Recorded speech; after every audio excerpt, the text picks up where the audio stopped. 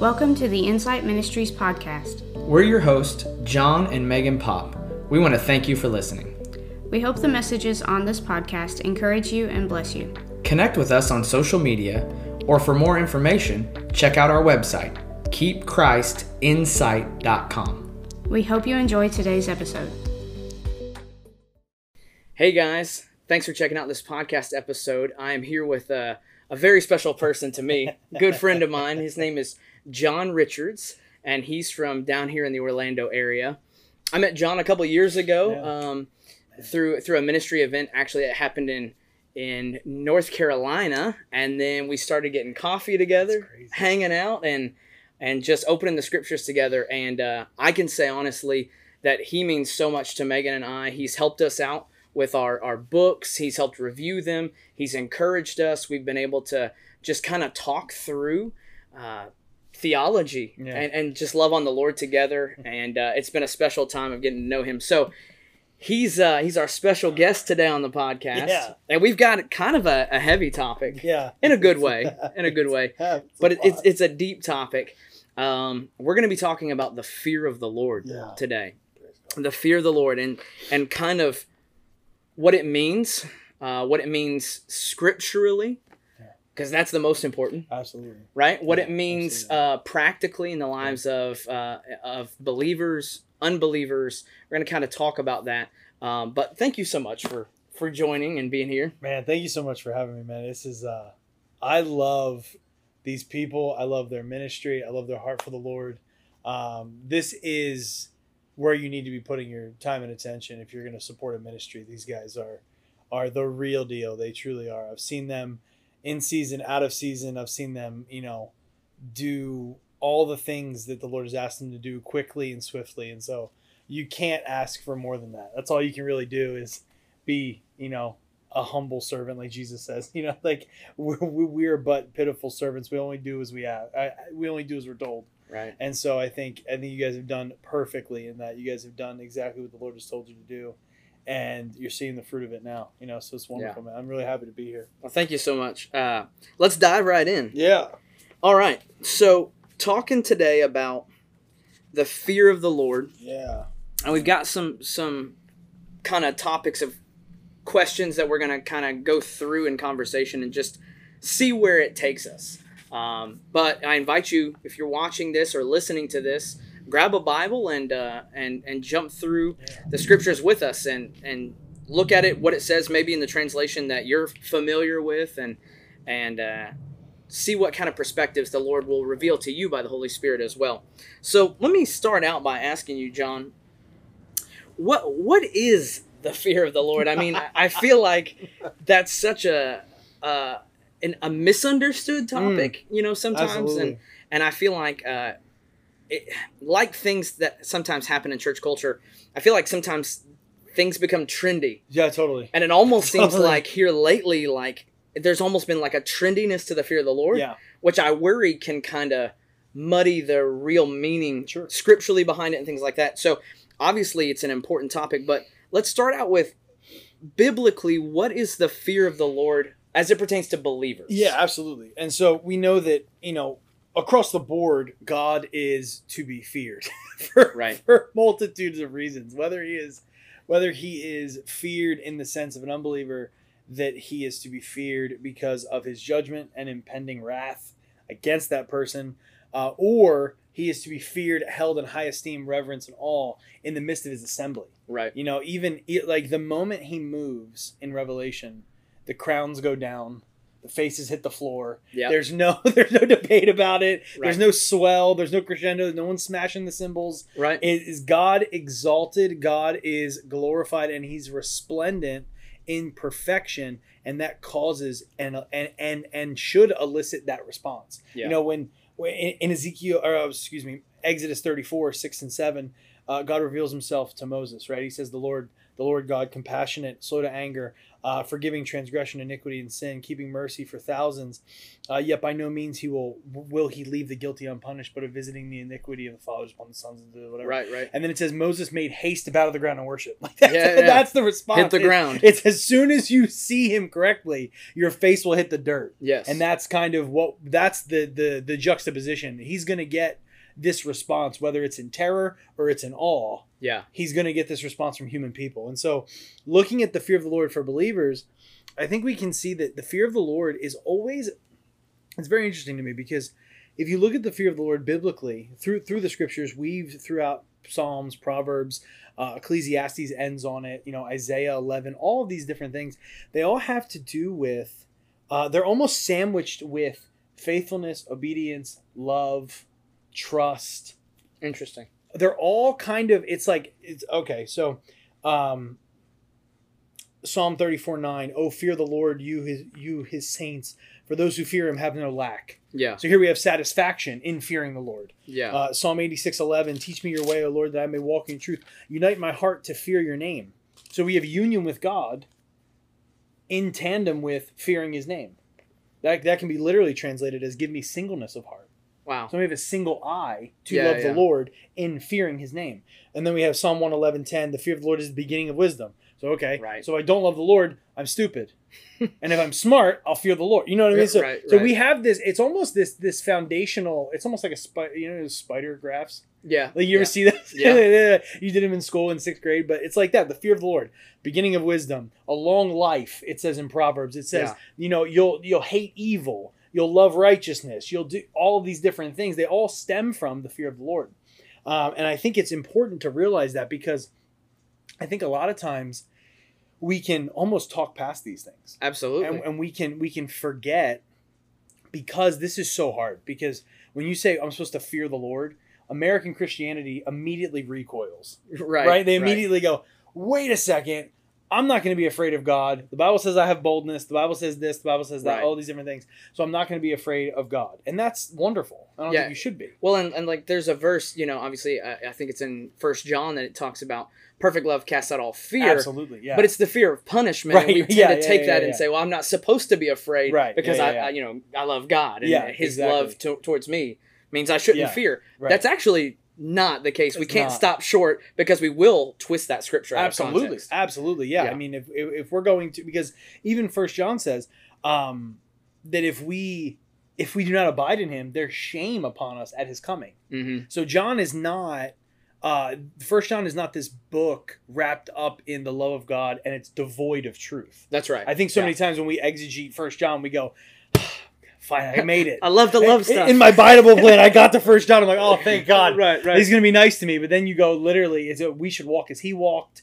Right. If you hate your brother, you're a liar. You're a liar. It's very much like this aggressive topic. And then when you look at the scriptures that are talking about the fear of the Lord, it's very interesting, especially here. How blessed is everyone who fears the Lord? Psalm 128:1. Yeah. Happiness is tied to the fear of the Lord. Yeah. So how can I be fearful of God and be ultimately happy, satisfied, comforted, safe, fully submitted? Right. It's through obedience. Well, and like you said, what was interesting, you said all of these things stem from the fear of the Lord. Yeah. Like it's in the center, and these things kind of, like you said, spider out from it. Right. How often do we jump to those things? Totally. Like, let's preach about blessing. Let's talk about trust. Let's talk about provision. And there's no mention of the fear of the Lord. It's like we only want the periphery. We don't want the central theme there. Yeah, because again, like this fear does not come from, it doesn't come from terror. Right. Because the wrath of God abided on us prior to regeneration. Yes. Now that it's been ripped off of us by the substitutionary work of Christ, we have confidence to come before God. However, there's this tension we must walk of Christ has fully satisfied the wrath of God on my behalf, and I freely come to God as a son. Right. But it's only on the merit of Jesus Christ. And I think that's the tightrope. Absolutely. It's I come based upon his blood. It's almost as if, Edward Payson said it this way, take your canvas and paint high upon it the face of Jesus Christ, so that even your little finger may not be seen. So it's this picture of like, I'm going to give to you, God, the only thing that you're satisfied with, which is your son. Yeah. And I'm going to hide behind this. He's a refuge for his people. Right. And so God saves us for himself, by himself, from himself. Yeah. You know, this wrath of God that was barreling towards us is now removed, and all we have is comfort and grace. And he is all love to those that are his love. Right. And I think that's a wonderful thing, but we do not tread lightly upon that. Right. It's almost like when you get married and you know stepping outside of your marriage will decimate your life.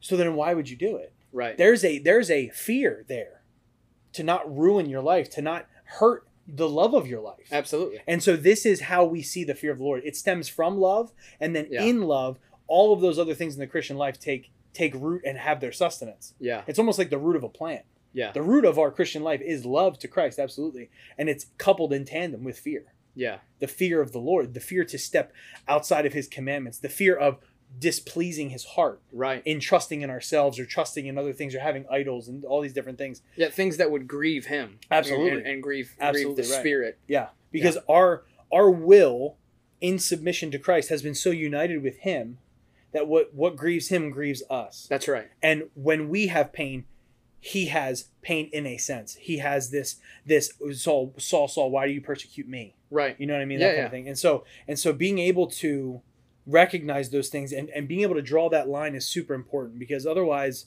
we could get into some weird kind of legalistic things of trying to walk a tightrope. Yeah, instead of trusting trusting in the gospel. Right, because fear becomes, what if I don't measure up? I'm not good enough. I have to check all the boxes. The standard is you'll never measure up. Right. That's the good news. Because you stand on Christ's merit. Yeah. But in that fear, I always liken the fear of the Lord to the ocean.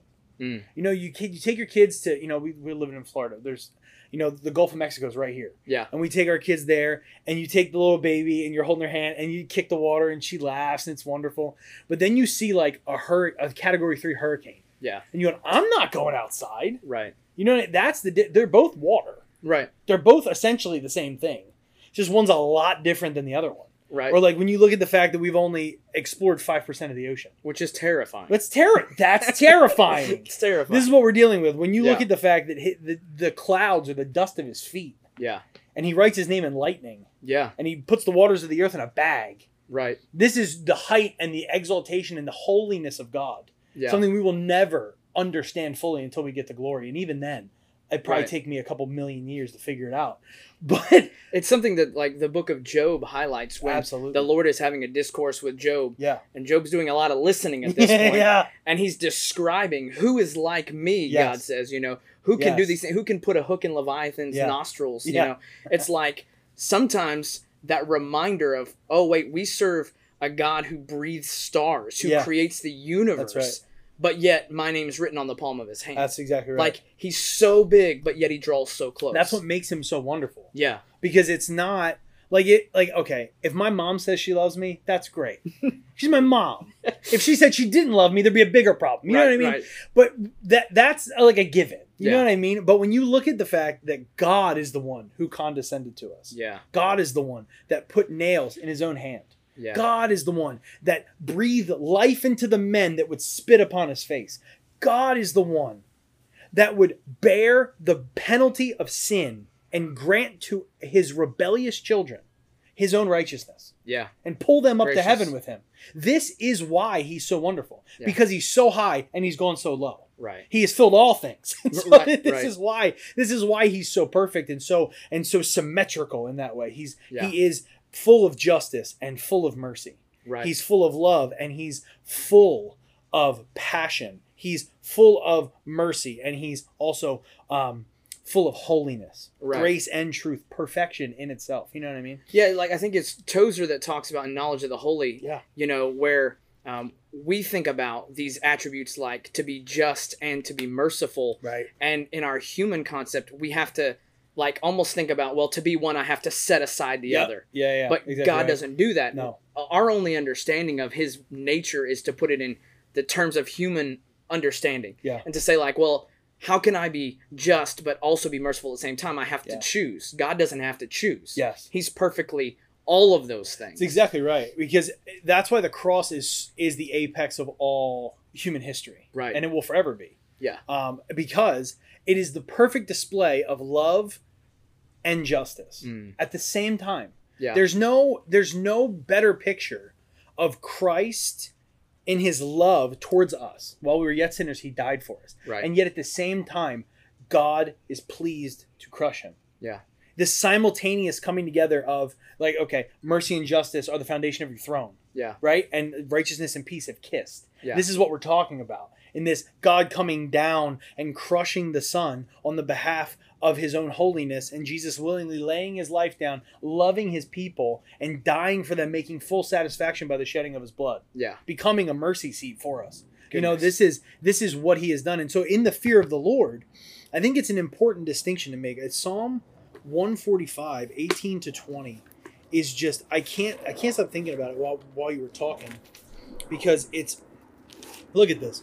Okay, we'll go back to 17. You said 145. 145, 17, yeah. Got it. The Lord is righteous in all his ways and kind in all his deeds. Here we have this symmetry. Yeah. Righteous and kind. The Lord is near to all who call upon him. To all who call upon him in truth. So here we have a distinction here. It's not just calling upon the Lord. You know, you see so many people, I pray, man, I'm praying right now. Right. It's like we call upon him in truth. Right. We are his people, but he will fulfill the desire of those who fear him. Here we have a full satisfaction of the person that fears the Lord. Yeah. And it says, he will also hear their cry and will save them. Then verse 20, I love this. The Lord keeps all who love him, but all the wicked he will destroy. Yeah. This is symmetry. Yeah. This is the perfection of his person. Right. This is why we love him. This is what draws us to him. This is what melts our hearts and wins us. Because in that fear, you're seeing it's not a terror that makes us run away from him. Right. It's a terror that makes us realize he's the only safety. Right. He's the only surety. He's the only sure foundation. It's let God be true and every man a liar. It's like I can't trust anybody but you. Right. And I can't do anything for myself. I'm desperate for your help, because without your help, all I'm going to do is transgress you. Yeah. So I'm terrified of my own person. I'm terrified of my own sinfulness. So in the fear of the Lord, keep me near you. Yeah. That's what we're talking about. Yeah. You know what I mean? Yeah, it goes back to this quote that we've talked about several times, the Jonathan Edwards quote. The only thing that you bring to your salvation is the sin that made it necessary. Like, great quote. Without God, without Christ and his salvation that is offered through the cross, like, I can do nothing but sin. No. That's it. That's all I have is sin. Yeah, I think the Puritans say in the Valley Vision, if you were to not restrain us, we would become devils incarnate. Yeah. You know, I think Teresa of Avila even said, he who does not pray becomes a beast or a devil. Yeah. And so pick one. Just pick one. You know, that's it. It's all we got. You know, Yeah. we don't have the sin has so marred our bodies and our soul and our mind, and just we just can't help but disobey Yeah. if the Lord does not intervene. Yeah. And that's why in the Spirit we're able to do these things, because it's almost like he's causing us to walk in his ways. That's literally what it says. So Jeremiah 32:39 says, and I will give them one heart and one way, that they may fear me always, for their own good and for the good of their children. Yeah. So here we have a prophecy of the new covenant. Right. This is one heart that is a heart of flesh instead of a heart of stone, and one way. Right. It reminds me of John 14:6. I am the way, the truth, and the life. This is just Jesus Christ. Yeah. And that they may fear me always Yeah. for their own good. For their So own this good. is not even that like God's like, I'm, insecure. You need to fear me. Like I'm like Right. I think that so many people think that. Mm-hmm. You know, they're like they've seen it misused. Sure. Fear and oppression and manipulation and things like this. Because that's how mankind uses it. Yeah. Out of our own insecurities, we oppress and we cause fear. Exactly. And that we think that breeds loyalty. Right. Yeah. No, it's not. The fear of the Lord in this verse is literally for your good. Yeah. Because if you, again, we went through Proverbs and Psalms, and we showed that if you don't fear the Lord, you have no wisdom. Right. You don't have a long life. You don't have satisfaction. Right. You don't have sustenance, and your desires aren't fulfilled. Yeah. So you're miserable. Yeah. So if you don't fear the Lord, and your love is probably weak towards the Lord, Right. because you treat him common. Yeah. Because to have the fear of the Lord is to treat the Lord with honor, reverence, and respect, and can be concerned with His glory only. Right. Even at the cost of our own reputation and man's opinion and all that kind of stuff. So I thought that verse was so poignant because it testifies of the time we're living in, for one. Yeah. And then it shows us that fearing the Lord always is for our own good. And because God is a God of family and of generations. Exactly right. And the good of the children after The good them. of the children. Yeah, because how can you teach your children to love the Lord if the Lord's just an option in many things? Right. You know, if the Lord is an option, you know, it's like, oh, it's Sunday, you know what, let's just skip church, we'll go to Disney World. Right. You know, like, it would not that's not valuing the Lord. Right. It's just not. It's just the reality of it. And so I see that a lot with different people. They'll be like, oh, you know, I raised my kids in church and now they got out of the house and they're doing whatever they want. Right. It's like, well, they were raised in church. Right. But they were not part of the invisible church in that kind of a sense. Yeah. You didn't teach them in their heart to fear the Lord. Right. You know what I mean? Absolutely. Yeah. Yeah, there's a difference because Absolutely. Without that, we're just joining country clubs. Right, We're yeah, not actually, yeah. placing value on the one who spoke us into existence. Absolutely right. Yeah. Yeah. So thinking about this, I once heard kind of a comparison given that this person said, I'm not afraid of the American military. Like, I'm not afraid of the U.S. Army. Yeah. Unless I'm on the other side. Right. Right? Like, I'm actually thankful for the U.S. military. 100%. But if I'm on the other side, then it's terrifying. Absolutely. So we've talked about what the fear of the Lord is for the believer, but kind of what can you discuss? What is the fear of the Lord then to the unbeliever?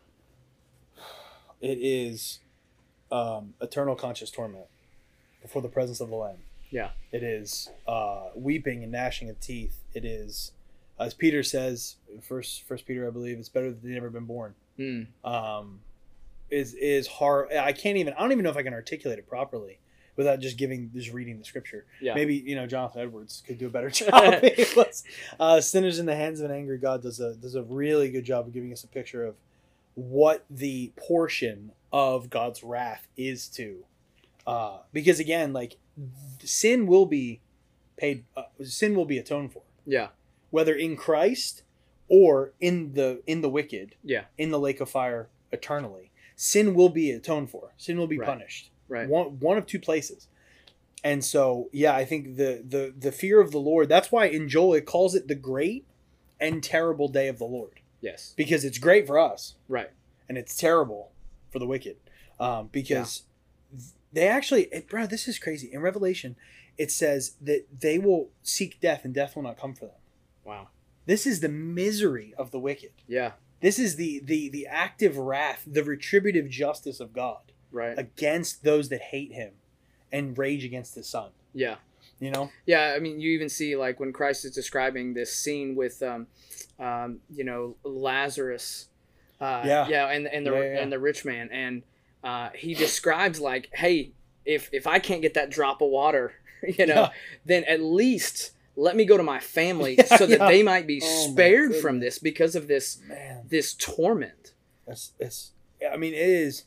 It's mind shattering to think about the torment that people go through, and it's mind shattering to think about that this is, and I think it might be hard for some people to think about God doing this. Mm-hmm. I think this is who we worship. Right. If he's not a God of justice, if he's not just, right, he's therefore not God. Right. Because he must be just. Well, I mean, we know that God would that none would perish. Absolutely. That's his desire, that none would perish. Absolutely. But we also know that there is a very real judgment coming and a very real eternal torment for those who remain at enmity with God and refuse the grace gift of salvation. Absolutely right. Yeah, absolutely. Yeah. So, well, let me ask you this. So we see the wrath of God poured out in judgment towards the unbeliever, and that fear being, like you said, the terrible day of the Lord for them.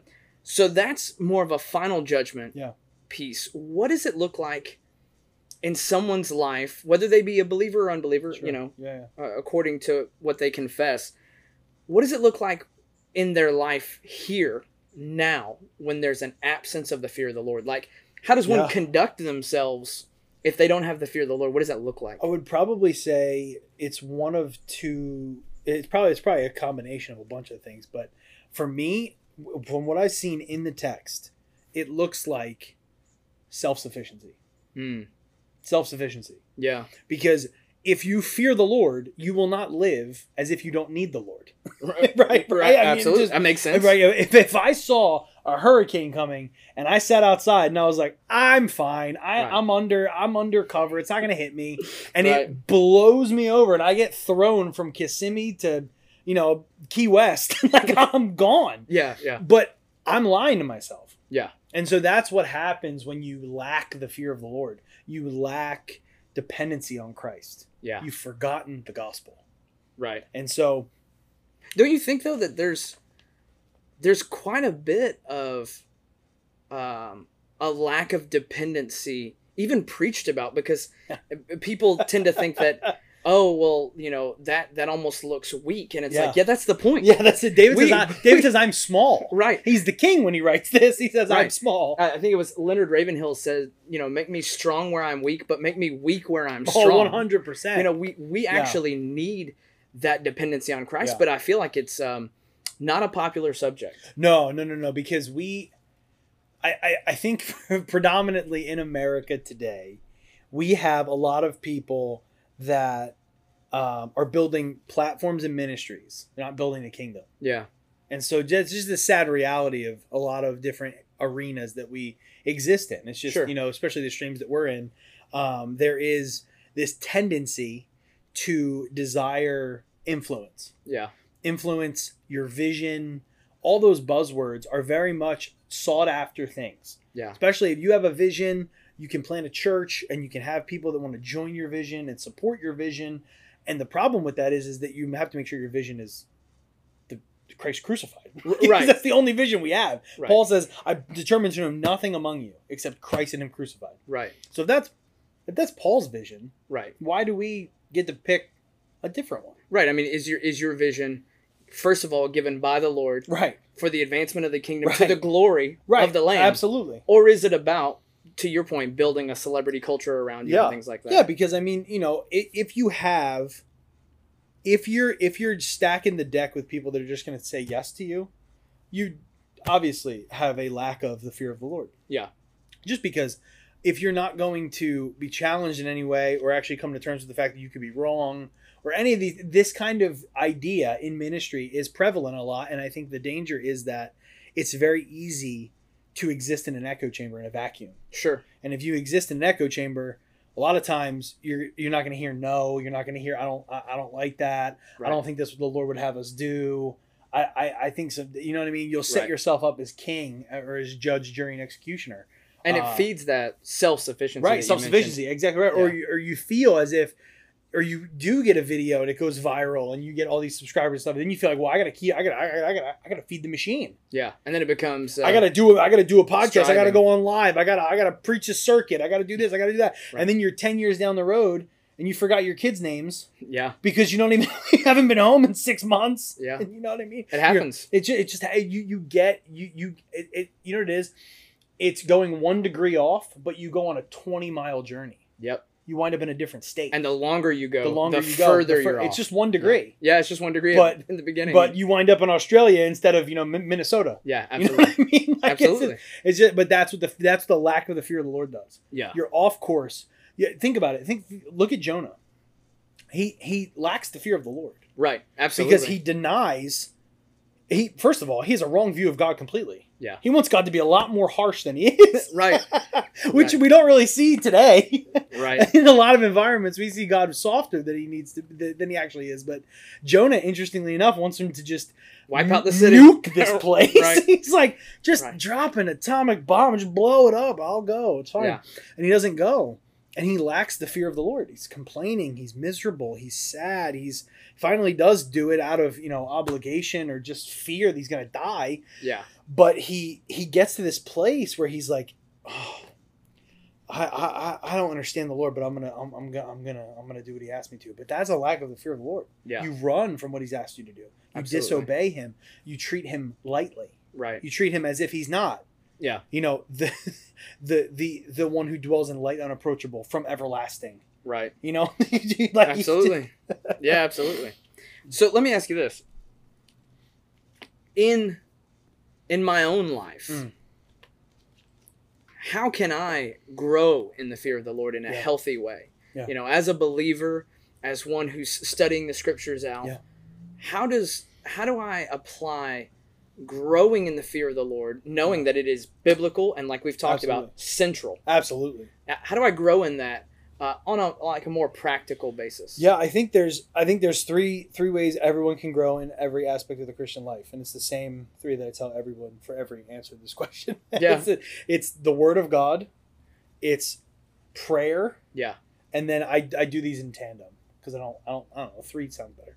But the community of believers, a local church, and worship. That's good.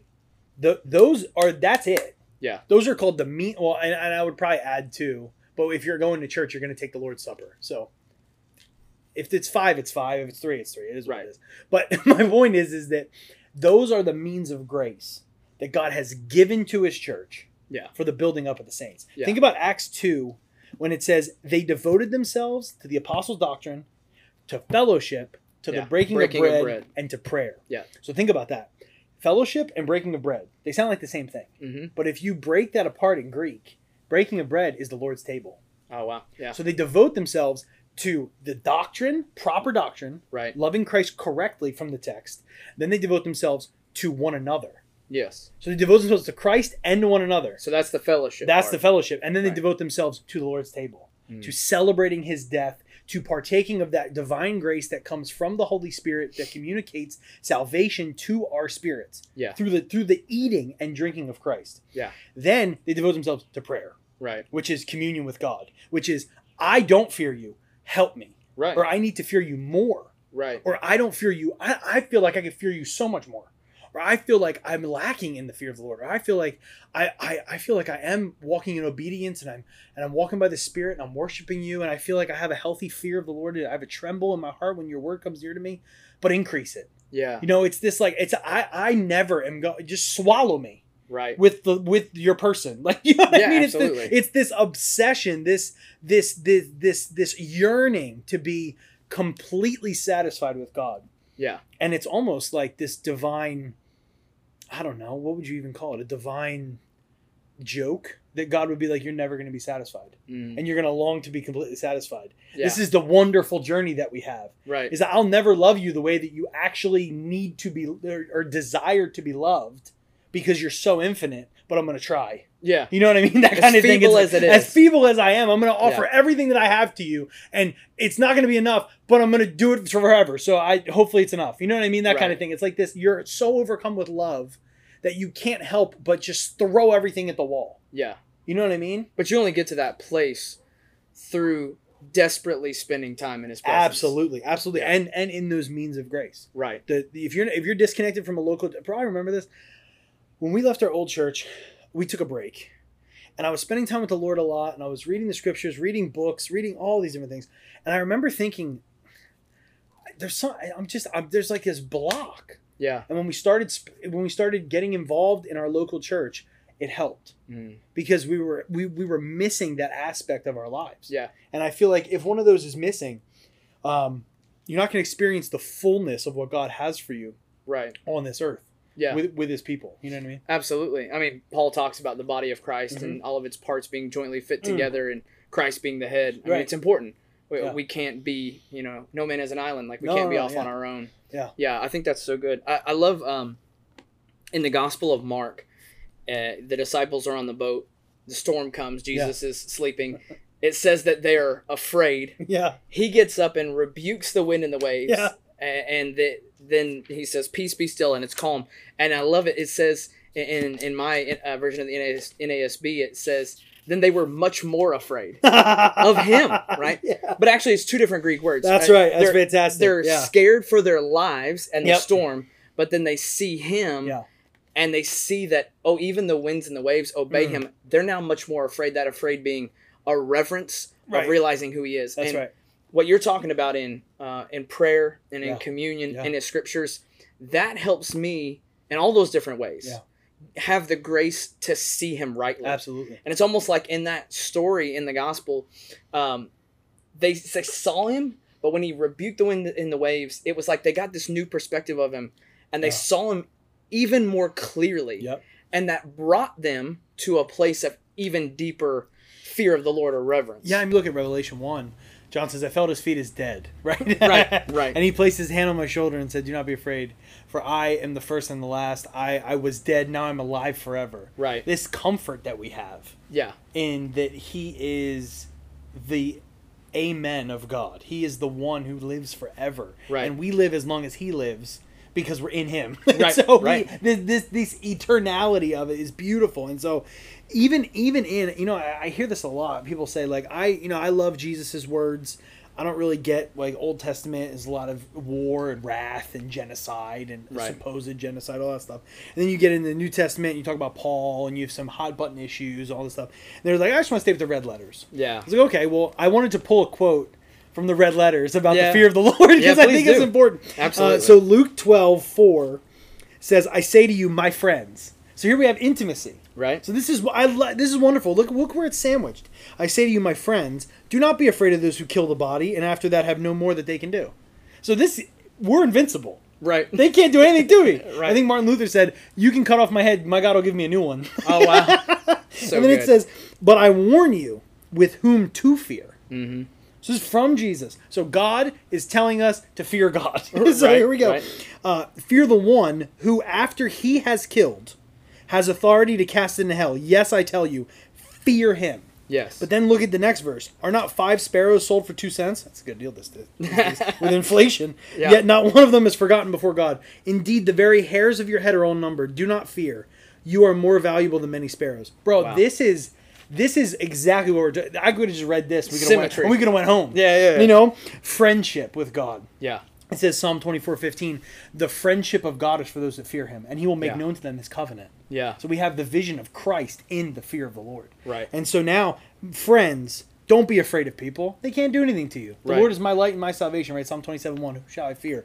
Then it says, but I warn you who to fear. Yeah. Make sure that you have this fear of God in your heart. Do Right. not treat him lightly. Yes. It's almost like Mount Sinai, right? They see the storm and the waves and the cows are mooing and they're going crazy. And all of Israel is terrified. Yes. Because they see the storm clouds, they see God raging and lightning and all that stuff.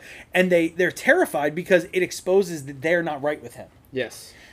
Moses, as he goes up the mountain, it becomes a cloud. Mm-hmm. So the closer we get to him, the more comforting he is to us. Wow. So good. Does that make sense? Yeah. That's so good. And then you see how he ends the fear God because he could send everyone to hell. You're more valuable than sparrows. Yeah. Look how precious you are to him. Yeah. Do not be afraid for your life. Yeah. But if you're in him, he will take care of you. Right. And if you trust him, you'll be satisfied by him. The closer you get to him, closer the you more get to him. comforting he is. I love that. The higher Moses went up the mountain, the more it became like a cloud. Wow. But So if you good. stayed downstairs and were scared, it was a raging thunderstorm and pillows of smoke and fire and all this chaos. Yeah. They were like, we're afraid. We don't want to go up there. Right. Moses goes, no, it's for everybody. Right. But they're like, I don't want to go. So their yeah. fear, Let us know how it goes. They were afraid to come near God. That's right. This fear drives us to his breast. Wow. So You know good. what I mean? Yeah. Well, so take us, to the end here.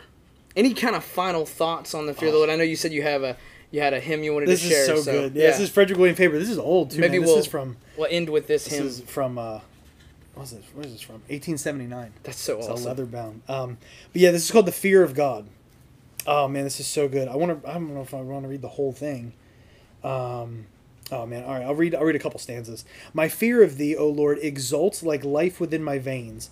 A fear which rightly claims to be one of love's sacred pains. Then he says in the next couple stanzas, he goes on. He says, "But fear is love, and love is fear, and in and out they move. But fear is an intenser joy than mere unfrightened love. When I fear thee, Lord, then most familiar I appear, and I am in my soul most free when I am most in fear. I should not love thee as I do, if love might make me more free. Its very sweetness would be lost in greater liberty." Bro, then he says, "They love thee little, if at all, who do not fear thee much. If love is thine attraction, Lord, fear is thy very touch." Wow. And he says, "Love could not love thee half so much if it found thee not so near. It is thy nearness which makes love the perfectness of fear." And then he says, "We fear thee because thou art so good, and because we can sin. And when we make most show of love, we are trembling most within." And Father, when to us in heaven thou shalt thy face unveil, then more than ever will our souls before thy goodness quail. Our blessedness will be, it's the last stanza, will be to bear the sight of thee so near, and thus eternal love will be but the ecstasy of fear. Wow. Gracious. Bro, isn't that insane? Gracious. Oh, it's one of my favorite hymns. Yeah. Man. That love provoking fear and the fear provoking love. Oh my God. That's What so is good. that? Oh, it makes me so happy. Oh, Oh, I love it. Lord, help us fear you more, Yes. that we may love you more, and help us love you more, that we may fear you more. Yes. Oh my goodness. So good. So good. Well, thank you so much for being on here. That This was has so been an much fun. absolute treat. That was great. I love this. And I hope that you guys have been able to maybe either have confirmed to you or even gained new perspective on what it means to fear the Lord. Yeah. It's not a scary kind of fear, but it's the only right kind of fear that will produce love for Him. You remember what Jackie said?